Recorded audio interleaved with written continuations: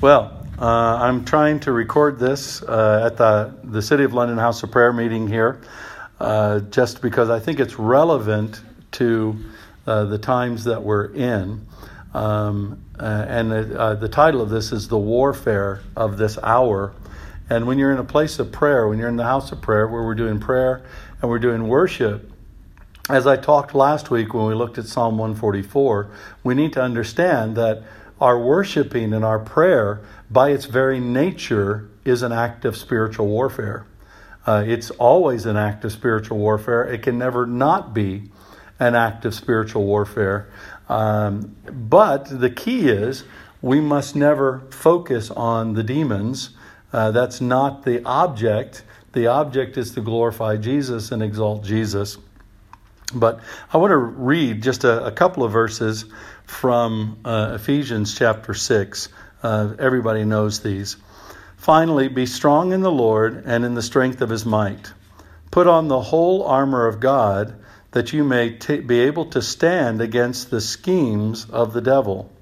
For we do not wrestle against flesh and blood, but against the rulers, against the authorities, against the cosmic powers over this present darkness, against the spiritual forces of evil in the heavenly places. Therefore, take up the whole armor of God, that you may be able to withstand in the evil day, and having done all, to stand firm. It's a very powerful passage of Scripture. And again, we've all heard it. We've probably heard a number of sermons on this passage of Scripture. But I think it's really important for the hour that we are in. And what Paul is doing here, he's beginning to set us up to reorient our minds as we're engaging in prayer, as we engage in worship, as we understand the times that we're in and the warfare dynamic of the times that we're in. He is orienting our minds away from focusing on people and thinking that this is all about people. It's not about people. It's never about people. Even when we see the scenes like we have with panic buying and people behaving really obnoxiously and inappropriately, it's still, even in that moment, it's not about those people. It's about spiritual forces of evil that are at work around us. And many times, those spiritual forces of evil are the very ones that are motivating people, influencing people in some very powerful ways. We also need to understand, in light of the fact that this crisis is brought on by the whole coronavirus, COVID-19, that our spiritual warfare is not about viruses.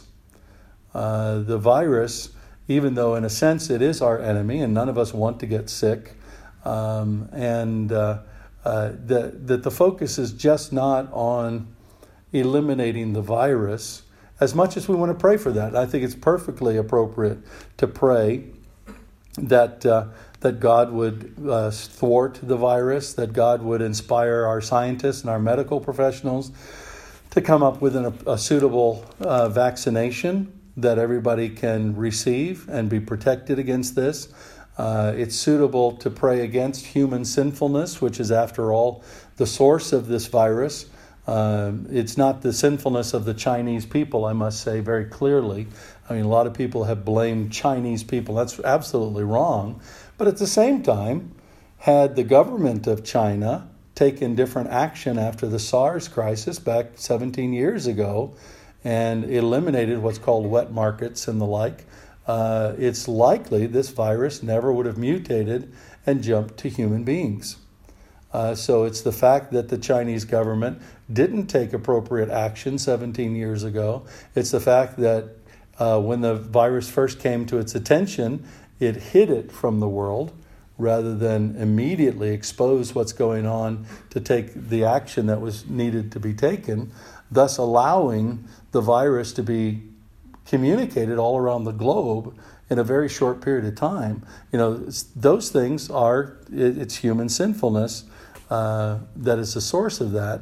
And to a degree, I guess we are praying against human sinfulness, that God would thwart human sinfulness and the like in our world. But even that is not really the focus of our warfare in this hour.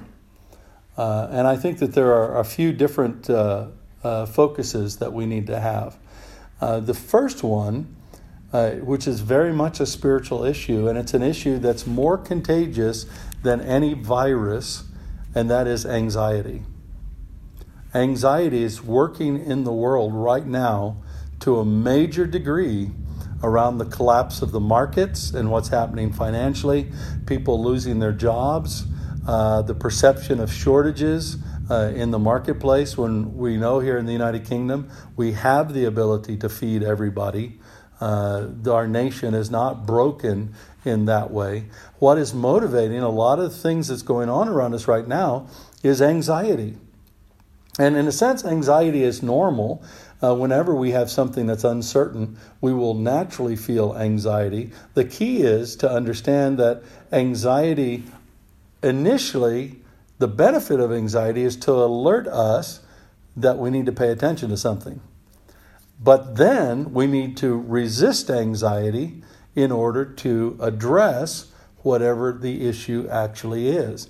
And the more anxious we are, whether you are a Christian who is praying and worshiping, or a Christian who is a scientist, or a non-Christian who is a scientist, doesn't matter. The more anxious you are, the less likely you are to be able to see clearly and know what needs to happen and come up with reasonable solutions. As long as people are feeling anxious about putting food on the table, they're going to panic buy.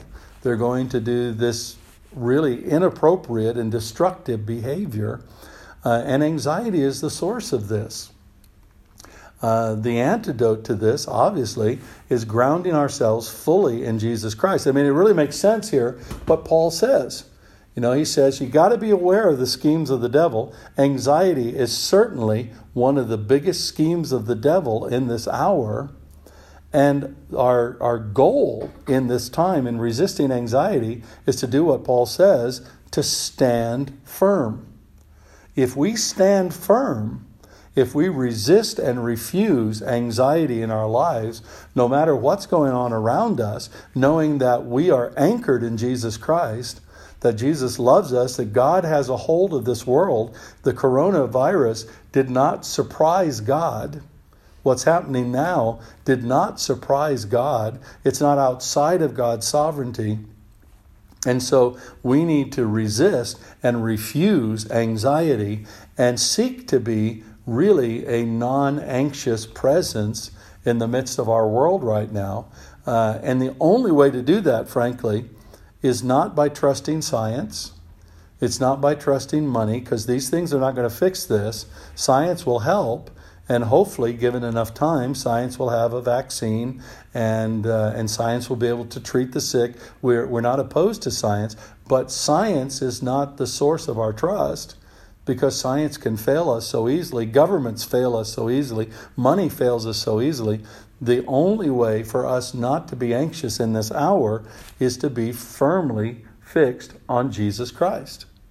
Firmly grounded in Jesus, knowing that Jesus has us, that we are going to stand firm on Jesus Christ, who is the solid rock.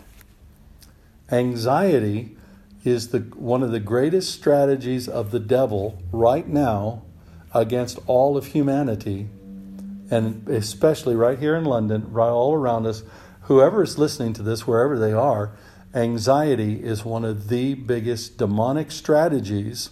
And the thing about anxiety is, even though it comes up rather naturally sometimes, at the same time, demons love to magnify and manipulate anxiety to create more anxiety, because anxiety always makes people unstable.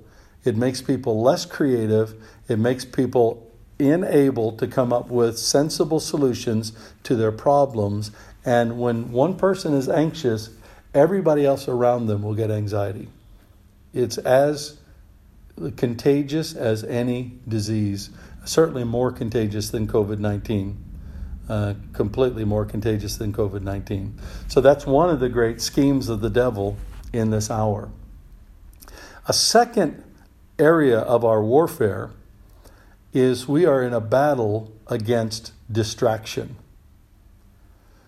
COVID-19, the virus, everything around us wants to distract us in our lives right now. We'll distract our focus, distract our prayers. You see, it's all over the media now. We saw people walking yesterday, watching their phones for the latest updates on the virus, and it's a real big issue. I mean, it's worthy in a sense of our attention, and certainly we need to pay attention to what the government says. Things like practicing some social isolation, or social distancing rather, not isolation, distancing, is a very good strategy for not getting a virus. And it makes perfect sense. I mean, if I've got a cold and I'm sneezing, don't stand close to me, because the best I do to cover my mouth, some stuff is still going to get through. Karen was Detolling the door handle into my office this morning, and I was sitting there, and the door was mostly closed, and I was sitting there doing my prayer time, and all of a sudden I feel this moisture coming through the door, landing on my arm, and even though the door was mostly closed, the Dettol was coming through and getting all over me, and that kind of viruses happen that way, and so making sure that you keep your distance from people and things like that, it's really a good strategy, especially if somebody's coughing and hacking or smoking or doing some things like that. But the problem is, I felt this myself this week, that we can get so fixed on the virus that it distracts us from everything else going on around us. We can get so fixed on the virus that we forget, what do I do about my job? What do I do about my savings? How do I manage my money? What about my future? So many people are putting their future on hold right now. They're not really thinking about their future because they're so overcome by the virus. And frankly, at some point in time, this is going to be over. This is not the end times. Even if all humanity got this bug, yes, it would be a tragedy because so many people would die, and we don't want to see that. But at the same time, it's not going to wipe out human life as we know it on this planet. This is not the zombie apocalypse that some of my friends have been preparing for in the States. This is not it. We will get through this and come out on the other side. And you see right now, all the panic, all the things that are happening in the markets are happening because people are getting distracted from the long term. And so we just need to be aware of this distraction. And we need to be asking ourselves, okay, God, what do I need to be focusing on? In Thursdays and Sundays, if we're able to continue those services, I have sermon series that have already been planned out, both of which the Lord spoke to me and said, I want you to do this. Now, when the Lord spoke these sermon series to me, He knew that COVID-19 was going to come. I mean, it's not like God, said, okay, Rod, I want you to do this series to encourage men and encourage women to rise up in the fullness of their calling and destiny. And, oh, no, there's a virus now. Let's panic. Let's run. I mean, God knew all this stuff. God has got us. God is protecting us. God is there. So we need to be focusing. God, what do you want me to focus on? What needs to be the focus of my life, my ministry, my efforts in this season, and not allow the people around you and the circumstances around you to distract you, especially to distract you from Jesus. Because one of the biggest things that the enemy wants to do is to cause us to focus on the virus, to cause us to focus on panic buying or our anxiety or whatever else. He wants us to focus on that and take our eyes off Jesus. And as soon as we take our eyes off Jesus, we lose. Fix our eyes on Jesus, the author and perfecter of our faith. That's what Hebrews chapter 12 tells us. And we need to do that because distraction is another massive scheme of the enemy right now. Massive scheme of the enemy. And then the warfare of this time is reminding us that we are dealing with principalities, powers, spiritual forces of evil in this cosmic darkness, this present darkness. That's what Paul is saying about.